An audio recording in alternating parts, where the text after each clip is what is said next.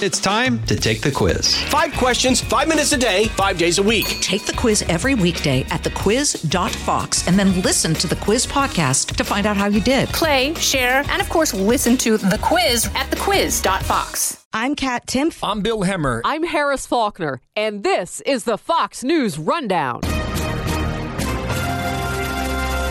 Thursday, June 16th, 2022. I'm Jessica Rosenthal. Proposed gun legislation is taking shape in the Senate, and school officials around the country are paying attention to see how any new law may help secure campuses full of children following several mass shootings. I think that any type of protective, whether it be fencing and locked gates or whether it just be more alert systems, I think that would be a pretty good deal for us.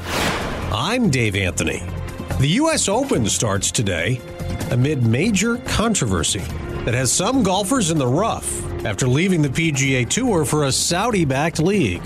This is free agency in golf for the first time. It is a major, major story with non-sports implications when you're involving the 9/11 families who've really come out against these golfers for doing this. And I'm Carol Markowitz. I've got the final word on the Fox News Rundown. Republican and Democratic senators have agreed to an outline, a framework on gun legislation, and the lead negotiators have said they want to have something concrete written out by today. He told Brian Kilmeade on Fox and Friends this week. So we have found a way to come up with good policies enforcing the current law and respect the right, the fundamental right of law-abiding citizens to keep and bear arms. The lead senator negotiating on the Democrat side, Chris Murphy of Connecticut, said this week, I think the reason why we were able to get this done is because democracy worked as it was intended. And so to me, what we've done here, if we get this passed, and I believe we will, isn't just about keeping kids safe. It's about responding to people's concerns that democracy can't live up to the moment. The legislation also proposes an investigative period to review juvenile and mental health records for gun buyers under 21, as well as investments to increase access to mental health and suicide prevention programs.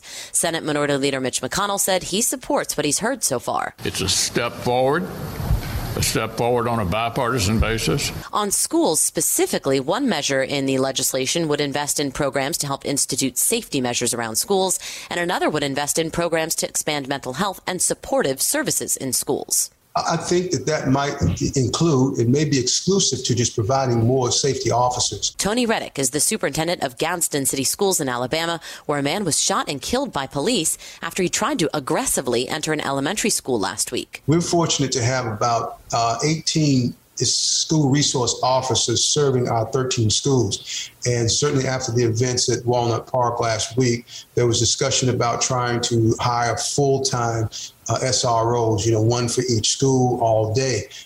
That would be nice. Our local police force is short probably about 20 officers right now. I think at my recent interview, I said about 30, but it has been confirmed that it's more like around 20 officers they're short. And so our school system pays for all but 2 of those SROs. Of course, the local police department pays for the 2 at our high school, and we take care of the rest to the tune of, somewhere around $300,000 a year. So any legislation that would help us to take care of that cost would be well ordered for us. And aside from that, maybe, protective equipment. In our high school, for example, we have an alert system where every one of our staff members at our high school has a badge that they can press a button whenever there's any notion of anything disruptive going on in the school. One could press that button. We have, help on the way, whether it's inside the school or outside. We're tied into our local police officers, so anytime there's a call, our police station gets immediate video feedback as to what's going on in and around our respective schools. So we've got that kind of thing going on in our school system. I don't know that it's enough, but I think that any type of protective, whether it be fencing and locked gates or whether it just be more alert systems, I think that would be a pretty good deal for us. Yeah, I want to talk to you more about that alert system and how it all works, as well as cameras, because you did mention that after your sort of incredible situation that happened at Walnut Park Elementary last week. Right. After all the mass shootings, a man who was aggressively trying to get into the school was shot and killed outside of that elementary school. And law enforcement in Gadsden said he had tried to grab an officer's gun when he was confronted by that resource officer. You spoke after that incident, and you said it was critical that every door at that school had been locked. And you referenced Uvalde, that we learned the importance of locked doors. Can you talk to me about that? Because you said that the principal was highly alarmed watching this person try and get in. That must have been terrifying. Talk to me about the locked doors and how that kind of was the first line of defense, really, it sounds like, in this incident. Yeah, well, let me first mention that, that what you have just stated has been confirmed, because although I have not been able to see it yet, my director of school operations and safety has confirmed from having seen video that the entire event was captured on video, because we've got cameras all around our schools. Our high school, for example, has 106 cameras, but the most important part, as I indicated, is that we keep all our doors locked. And the only access is through intercom once one is identified and allowed in, if it's a service person, for example. But what we're working on, because most of our schools are a little bit older, the majority of our schools are 30 to 50 years old. So we've discovered that there are areas where once an intruder gets into that front door, they basically have access to the whole school, as opposed to the high school where they would have to enter a foyer or an entryway, large enough place where they couldn't get inside. So that's one of the things that we work on, trying to magnetize doors that aren't already magnetized, so that if we had to open a door in an emergency for emergency personnel or whatever have you, we could do that at the touch of a button, while at the same time keeping intruders out, unless they were able to get in because a door was left propped open or locked. So we, advise our staff all on, do not prop doors open, even if there's a delivery being made. But locking that door was crucial. The gentleman who tried to enter was not able to get in either of the three doors that he attempted to open. And it was, as you indicated, once he was confronted by the SRO, and certainly had a chance to just kind of move on. But for whatever reason, he decided to, kind of go into combat with the SRO. Superintendent, did you ever find out more about that person's intent, or if he was even armed? I know that his brother had told some media that he had some serious mental health problems. Did we ever learn anything more about him?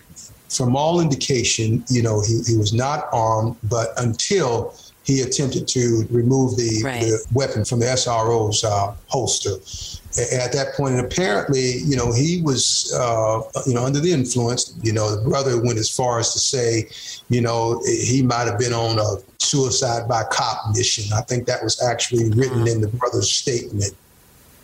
Superintendent, tell me more about this. You called it, after the incident, you called it a trial system at the high school. This button that teachers can push or that staff members can push. Is that at a teacher's desk? Is that in every room? What does pushing this button do? Does it alert everyone on campus? Yeah, they wear it around their neck. So in any place in the school, if something, happens, it's a 2-button system where, they can press one button just for a normal alert. But if they press both buttons, we know that it's an emergency.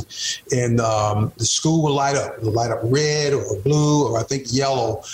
So we'll know whether it's an emergency situation or whether it requires a soft lockdown, or even if it's just a couple of kids into an altercation. Gadsden is using a crisis alert system created by Centegix, a company founded by a couple who lost their daughter in the Parkland, Florida shooting. And more schools are testing out this alert system in places like Florida and Nevada. It'll alert our safety office. It'll alert the front office. So and it informs everyone else who has the button. And teachers, for example, would be able to leave their classroom, preferably our male teachers, if they realize it's probably an altercation between two students, and they can get there immediately before anything, seriously disruptive takes place. Superintendent, you also talked about how that high school has cameras. I think in this interview you said there are 106 cameras at that high school. Where are those cameras? Are any of them actually inside classrooms? We have really a 2-camera system. We have cameras in our classroom, but not for surveillance. In other words, we're not there to watch our teachers teach. We've got that set up, but the teachers can turn those cameras off. And the purpose for that is if we do have a situation to occur in a classroom, we need to be able to go in and see. But that's the only 2 people in our system have access to those cameras. And not very many people know who those 2 people are. So in the event that let's say we've got a situation where a teacher has misbehaved in some kind of way, okay? We may not even access it then. I mean, we try to investigate, but in the event that there's a need to confirm a situation, there are 2 people in our system who can access those cameras. Aside from that, our cameras are in our hallways and in the perimeters. So we can see pretty much every, well, I shouldn't say every corner, nook, and cranny because, kids can get behind stairwells and those kinds of things. But pretty much every open area in the classroom, we have access by way of video camera, as well as, we can see some 100, 200 yards away from the school as well in either direction. Do you think that this has a deterrent effect, this alarm system you guys have combined with the cameras? How much of a deterrent do you think it might be to some potential shooter? And if you do think it's an effective deterrent, should this be at every school? Well, to say that it's a deterrent is questionable because, we don't know that the potential shooter knows we have those cameras. So let's say, for example, an active shooter were to come. Now, they would notice that there are cameras outside of the building. But I think the biggest deterrent is that we've got SROs and their respective police vehicles also parked outside of the school building. So anyone coming in, for that purpose, likely be someone who is already familiar. And as you well know, the situation in Colorado, even Florida, Uvalde, it was indicated that these were like former students. So, our current students know what our security looks like. And I would hate to think that anyone current or former would desire to engage in any type of activity. But from that standpoint, the deterrent might be that they know that our school is well surveilled. There's been talk, in light of school shootings, of arming more folks on campus, more staff members, maybe even some teachers. Has that ever come up for you guys? Have staff members even expressed an interest in that or said, we don't want that? Has that been talked about? There was a slight mention of that, a few years ago. But I think for the most part, obviously with a few exceptions, I don't think our staff is interested in that, in arming teachers. I think that's the main question is, should teachers be armed? There's been suggestions that, maybe you have some designated teachers who might be armed. It's hard to determine who they might be. This day and age, if you've got teachers who probably would not want to have the weapons on their person. So therefore, if they were armed, they would have to be locked up somewhere in a cabinet, in a drawer. And then the question is, well, how would you gain access to that in a dire emergency versus knowing in advance that something's going on? And most of our teachers aren't going to want to go into combat with a potential shooter. So we'd have to identify teachers who might, have that kind of spunk about them. But another concern in regards to that is, what if the kid gets a hold to the gun somehow and they themselves may, access that gun too. Now, at the same time, I feel really confident in our student population that we don't have anybody thinking that way. So I think in terms of, the teachers having access to guns, I don't think our population has much interest in that. And I don't think our board would certainly approve of designating any teachers for guns. We'd be better off just hiring more SROs in a case like that. Superintendent Tony Reddick, thank you so much for your time. My pleasure.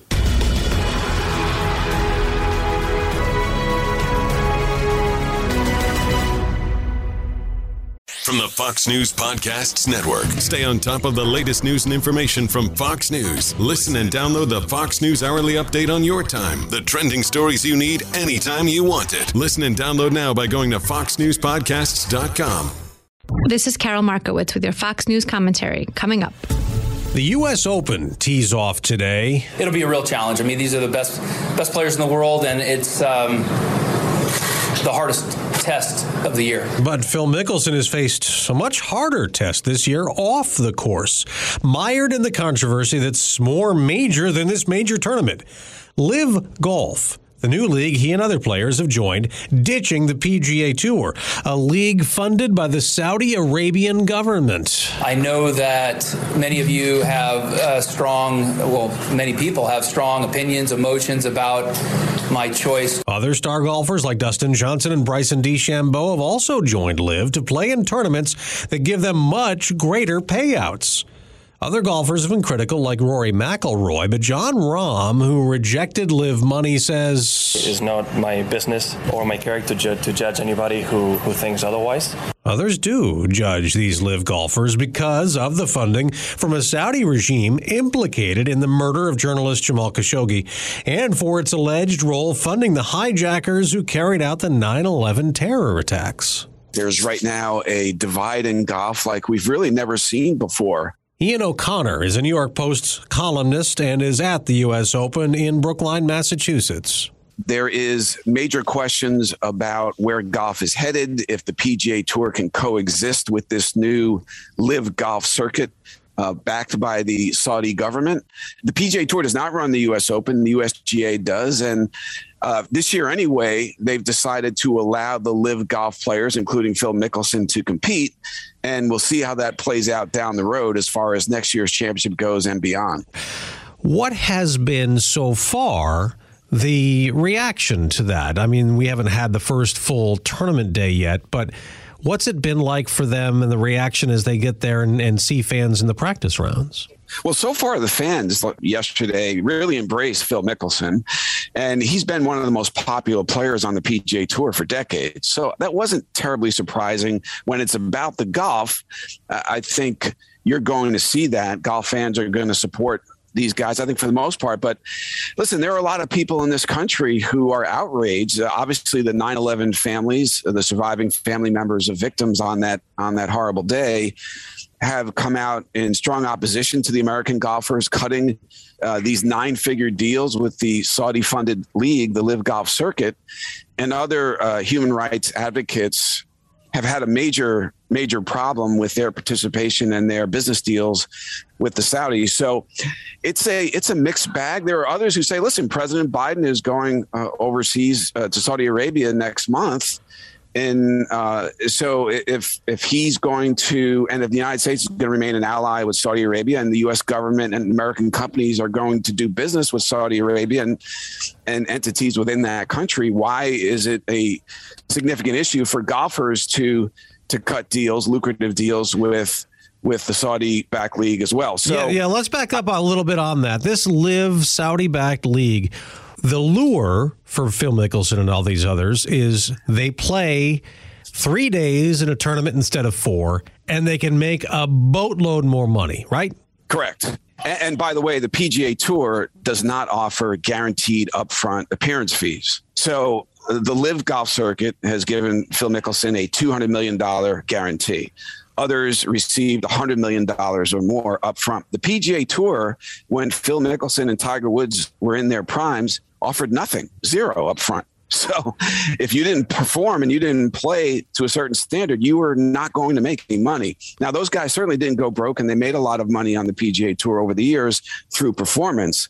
But when you're getting guaranteed 9-figure deals up front, that's something that's going to be a serious threat long-term to the PGA Tour. Yeah, and the PGA Tour has taken action. It's trying to stop players from leaving, right? So Mickelson and Dustin Johnson, they're suspended pretty much. They can't do PGA events, right? At all, even if they wanted to. Right now, that's correct. And I think that's going to be challenged at some point in court. One of these players will take that issue to court. But for now, and here's the problem the PGA Tour is going to face, David. The 4 major championships are not conducted by the PGA Tour. Okay, but one of the majors is actually called the PGA Championship. The PGA doesn't run that? That is run by the PGA of America. A lot of sports fans always get that confused. Those are 2 different entities and governing bodies. So the PGA Tour does not control any of the 4 major championships, and that could be a major problem to Jay Monahan, the commissioner, because, again, if they're not offering guaranteed upfront cash and the LIV Golf Circuit is, and the big names will still be allowed to compete in the 4 major championships, which really determines legacy in the long run, how does the PGA Tour fight that? That's going to be a very difficult battle for them to win. Back to the outrage over LIV Golf being backed by the Saudi government. Several years ago, the PGA Tour expanded to China.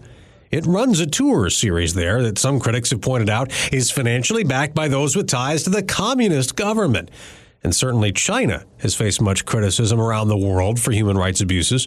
That didn't stop the Olympics from being there in February. NBA player Enes Kanter Freedom told Fox that fed into Chinese propaganda. I haven't seen any, brave athlete that came out and said enough, and I'm going to just make a scene and show the whole world that real side of China. So what's the difference between Saudi and Chinese atrocities or human rights issues? And those are great questions. And I don't think the PGA Tour has a great answer to those questions.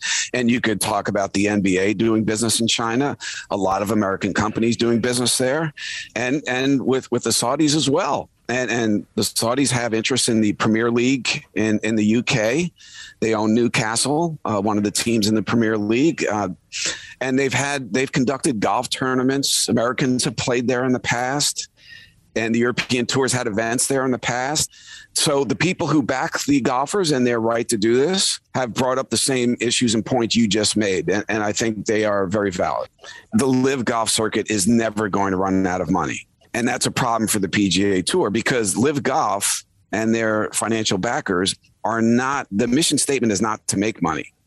The mission statement is through the association with famous golfers and athletes is to try to normalize that government and humanize themselves in some way, if that's possible. So they'll throw a bottomless pit of billions of dollars at this thing. And the PGA Tour, that's going to be a big problem trying to win this battle long term against people whose mission statement is not to make money. Okay, now here's the question for you when it comes to LIV. They've only had one event so far, and it was in London. The next one is going to be in Portland, Oregon, after this U.S. Open in a week or so. They need to be on television, right? I mean, but PGA and golf, they have, the Masters are on, let's say, CBS. You might have NBC. How is LIV going to be seen in order for people to care about it? Well, the first event was on Facebook. I believe it was on Twitter, livegolf.com. But you're right. At some point, you need a network TV partner to carry this series. And I think ultimately they will. If they continue to attract fairly big names, though, granted, later in their careers, and Bryson DeChambeau and Patrick Reed are the next two scheduled to play. I believe they'll play in Portland. And then you'll have a tournament at Trump Bedminster in New Jersey. At some point, they will need a TV partner. But I think just the fact that they staged that tournament in London, it came off. It wasn't a very compelling event, I'll say that, but it did happen. There were no major disasters. They finished the tournament. They crowned a champion. They gave that champion $4.75 million, which is far more than any PGA Tour purse. So I think that was a victory, even though it wasn't on network TV.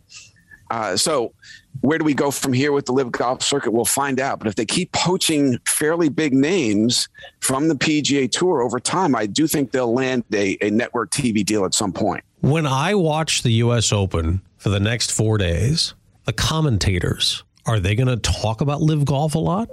Are they being urged not to? Does the Golf Channel even talk about LIV Golf? I mean, how much are they going to say on television when I'm watching this event?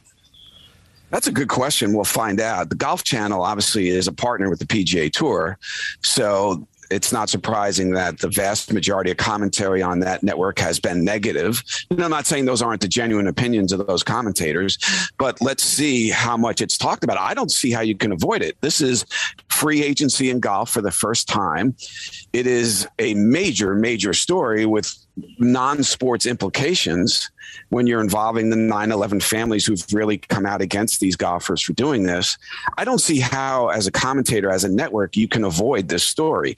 And by the way, on Sunday, if it comes down to, say, Rory McIlroy, one of the most ardent PGA Tour supporters, versus, let's say, Dustin Johnson, a live golf defector, that storyline is going to be unavoidable. Yeah. There's no question about it. Yeah, and Dustin Johnson, of course, is a great player. Phil Mickelson has never won the U.S. Open, right? So if he has a good couple of days, it's all going to be about Phil. It's all going to be about Phil. And could you imagine if Phil's in contention on Sunday, which I imagine he will not be? I think just making the weekend cut would be a victory for him, given his age and rust and so forth. But if Phil ever got into contention on Sunday, and if he ever won this thing, that would be probably the biggest story, one of the biggest stories in the history of golf, without question. I don't think that's feasible, because he just hasn't played this year. He was in exile for 4 months. But I think it's a disaster for the PGA Tour if a live golf player wins the U.S. Open. Yeah, that would definitely be not the script that the PGA would like. Tiger Woods, we've barely mentioned him. We've mentioned him a little bit. He did not take the money to go to live golf. He's also not playing this weekend. A lot of times golf and the ratings struggle when Tiger's not there. But considering the drama with live golf and everything that's happened in the last couple of weeks, this U.S. Open, do you think it could have a lot of great ratings regardless of Tiger's absence? I do. Certainly the Tiger effect on the game of golf. There's nothing that's ever matched that.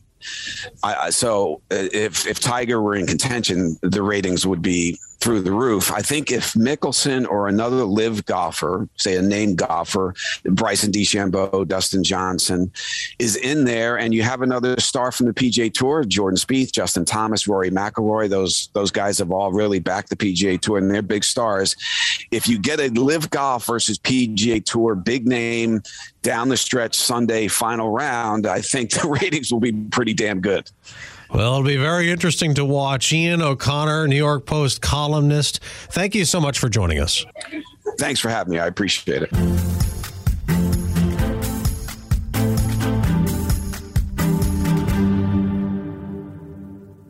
Living the Bream is a podcast hosted by Fox News Channel's Shannon Bream, sharing inspirational stories, personal anecdotes, and an insider's perspective on actions and rulings from the High Court. Find it now on Apple Podcasts, Google Play, and FoxNewsPodcasts.com. Rate and review the Fox News Rundown on Apple Podcasts or wherever you listen. It's time for your Fox News commentary. Carol Markowitz. What's on your mind? What is a woman? What should be an easy question to answer is now considered a gotcha on the left. Conservative writer Matt Walsh has produced a documentary with the question as its title, hoping to get to the bottom of it. The film is a cross between Michael Moore's 1989 documentary Roger and Me, where the filmmaker pursued General Motors CEO Roger Smith, and the Borat movies, in which Sacha Baron Cohen pretends to be clueless journalist Borat Sagadyev from Kazakhstan, making films about American culture. Watching Walsh engage with various experts as they make abject fools of themselves has the same cringe-inducing face-covering sensation as Borat getting a bar to sing along with Throw the Jew Down the Well. Except Walsh's subjects haven't been tricked into anything. They really believe what they are saying. Dr. Michelle Forcier, a dean at Brown University Medical School, refuses to concede that there is such a thing as reality, and ends up talking about suicidal chickens when Walsh asks her whether we are assigning a gender to a chicken laying an egg. She's not alone. One therapist in Tennessee argues that she can't answer what a woman is because she's not a woman. The twist is that she clearly is a woman. I asked Walsh how he got these people to talk to him on the record. He told me they didn't expect to be challenged. It is inconceivable to them that anyone would expect real answers. One of the few medical professionals in the film who doesn't come off as completely Looney Tunes is Dr. Miriam Grossman. She believes that some number of the population is indeed gender dysphoric and transgender, putting that number in the 1 in 30,000 to 110,000 range, and says it is important to separate those people who have genuine deep discomfort with their bodies from the recent spike in pubescent kids suddenly coming out as gender fluid or trans. It makes no statistical sense if your middle schooler has 3 or 5 or 10 friends who've suddenly become gender non-binary. The numbers don't add up. Yet so much about the current gender-bending push makes no sense. Many of us are live and let live, believing there is indeed a tiny segment of the population who are transgender. We'd happily let adults live however makes them happy. But the current moment simply won't allow for that. You will be made to care and conform. And if you don't like leftist gendered ideology pushed on children, you will be deemed a bigot. As Walsh's film shows, this extends far beyond allowing drag queens to, for some reason, read books to children. The Biden administration removed the word mother from health agency communications in favor of birthing person. Women are being erased from culture. Medical professionals won't definitively answer what a woman is. Walsh told me most of what we're told from academia and media is vacuous and not grounded in science or reality. It was scary to watch him prove that right. This is Carol Markowitz, columnist at the New York Post. You've been listening to the Fox News Rundown. Stay up to date by subscribing to this podcast at foxnewspodcasts.com. And for up-to-the-minute news, go to foxnews.com. From the Fox News Podcasts Network. Download and listen to Everyone Talks to Liz. Fox Business's Liz Clayman talks with entrepreneurs and executives about inspiring and motivational stories. Subscribe and listen now by going to foxnewspodcasts.com. Listen to the all-new Bret Baier podcast featuring Common Ground, in-depth talks with lawmakers from opposite sides of the aisle, along with all your Bret Baier favorites like his all-star panel and much more. Available now at foxnewspodcasts.com or wherever you get your podcasts.